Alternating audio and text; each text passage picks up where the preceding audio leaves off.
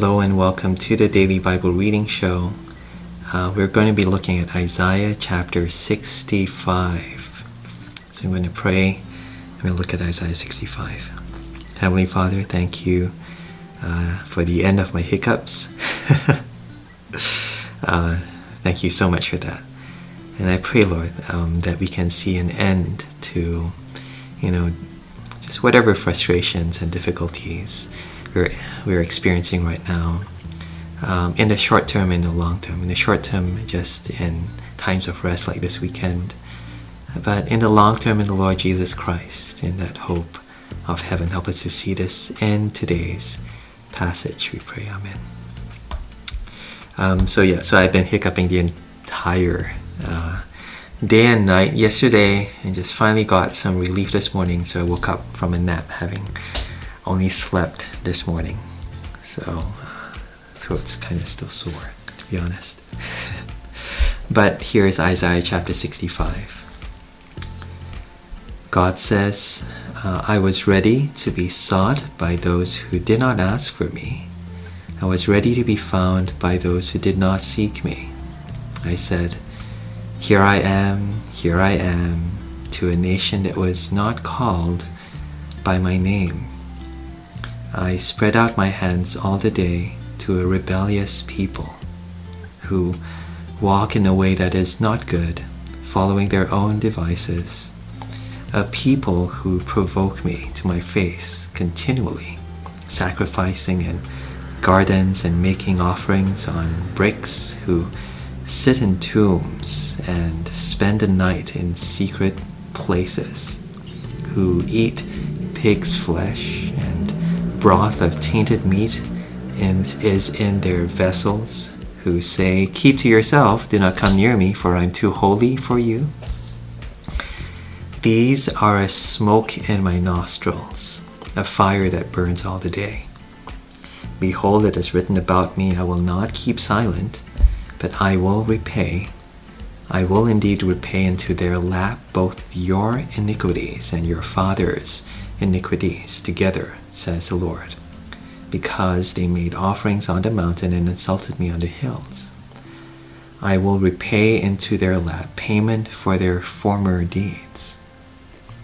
Thus says the Lord, as the new wine is found in the cluster, and they say, do not destroy it, for there is a blessing in it, so I will do for my servant's sake, and not destroy them all. I will bring forth offspring from Jacob, and from Judah possessors of my mountains. My chosen shall possess it, and my servants shall dwell there. Sharon shall become a pasture for flocks, and the valley of Achor a place for herds to lie down. For my people who have sought me, but you who forsake the Lord, who forget my holy mountain, who set a table for fortune and fill cups of mixed wine for destiny. I will destine you to the sword, and all of you shall bow down to the slaughter. Because when I called, you did not answer. When I spoke, you did not listen. But you did what was evil in my eyes and chose what I did not delight in. Therefore thus says the Lord God, behold, my servants shall eat, but you shall be hungry. Behold, my servants shall drink, but you shall be thirsty. Behold, my servants shall rejoice, but you shall be put to shame.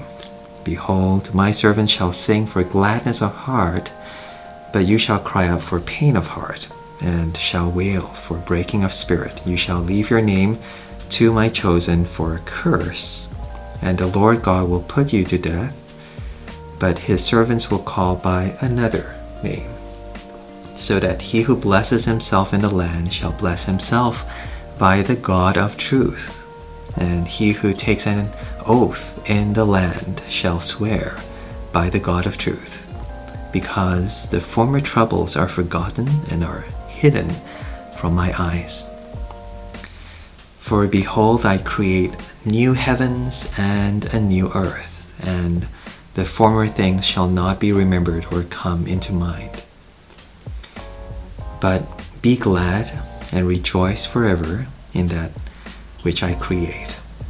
For behold, I create Jerusalem to be a joy, and her people to be a gladness. I will rejoice in Jerusalem and be glad in my people. No more shall be heard in it the sound of weeping and the cry of distress. No more shall there be in it an infant who lives but a few days, or an old man who does not fill out his days. For the young man shall die 100 years old, and the sinner 100 years old shall be accursed. They shall build houses and inhabit them. They shall plant vineyards and eat their fruit. They shall not build and another inhabit. They shall not plant and another eat. For like the days of a tree shall the days of my people be, and my chosen shall long enjoy the work of their hands. They shall not labor in vain or bear children for calamity, for they shall be the offspring of the blessed of the Lord, and their descendants with them. Before they call, I will answer. While they are yet speaking, I will hear. The wolf and the lamb shall graze together. The lion shall eat straw like the ox. The dust shall be the serpent's food. They shall not hurt or destroy in my holy mountain, says the Lord. And that's Isaiah chapter 65. Verse 17, God says, behold, see, I create new heavens and a new earth. And these are words that the Apostle John hears in Revelation chapter 21, I think. Revelation chapter 21, right in the beginning, he says, I saw a new heaven and a new earth. So he didn't hear this. He himself saw this new heaven and new earth. And he also sees a new Jerusalem, verse 2, coming down out of heaven from God. And there's a parallel back in Isaiah 65. God says in verse 18, I create Jerusalem to be a joy. And so here in the Old Testament, hundreds of years before Revelation, Isaiah foretells the coming of heaven, but also the new creation, so new heavens and the new earth. Jerusalem, but also the new Jerusalem. Seen not just in this new city, and it's very idealized, no longer any death, no longer any sound of weeping, verse 19, and no cry of distress. But the person lives for 100 years old. The sinner shall die, even though it's 100 years old. And so there is salvation and judgment in this Jerusalem that is idealized. But there's also this new Jerusalem that is seen in its people. And I think that's the thing to take away from this chapter. He begins and ends with a description of God's chosen people. Verse 1 again, I was ready to be sought by those who did not ask for me. I was ready to be found by those who did not seek me. I said, here I am, to a nation that was not called by my name. So God promises himself, readily, here I am, here, you did not look for me, but I looked for you. You did not seek me, you did not ask for me, I came to you and said, here I am. And he said this to a nation that is not called by my name.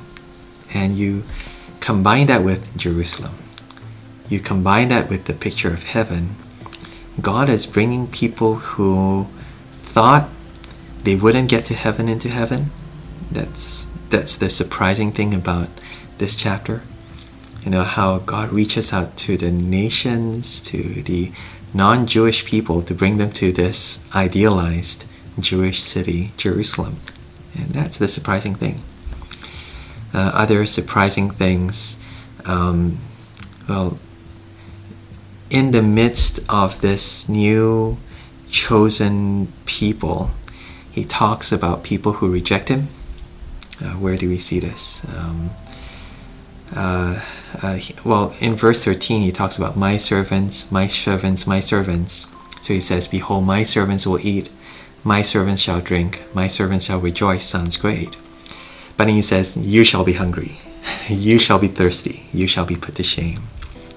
So the you here, speaking to his people again, but then saying that amongst you whom he's speaking to, some of them are his servants, some of them are not. Some of them are obedient, some of them are faithful, some of them are not. And some of them will be saved, and some of them will not be saved. And so again, at the center of this picture of this new creation in heaven and this new idealized Jerusalem is God's people who are chosen out of his people. Those who live in Jerusalem now but won't be in the new Jerusalem then. But also those who are now not in his people, who are not in, did not seek for him, did not look for him, whom he will gather to himself. To him you say, here, I'm here for you. I heard your prayer. And he brings them all the way into this new kingdom, new Jerusalem, new kind of blessing that he prepares for them. And hopefully for those of us in Christ whom he prepares for us, it's meant to whet our appetite.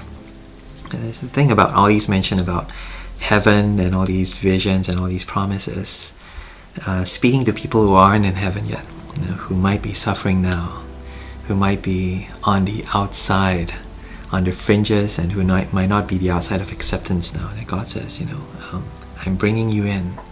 As long as you are my servants, you trust in me, you come to me, you call out to me, I will answer you, I will save you, and I will bring you all the way to the end. Verse 24 again, before they call, I will answer. While they are speaking, I will hear. Yeah, an amazing, proactive God.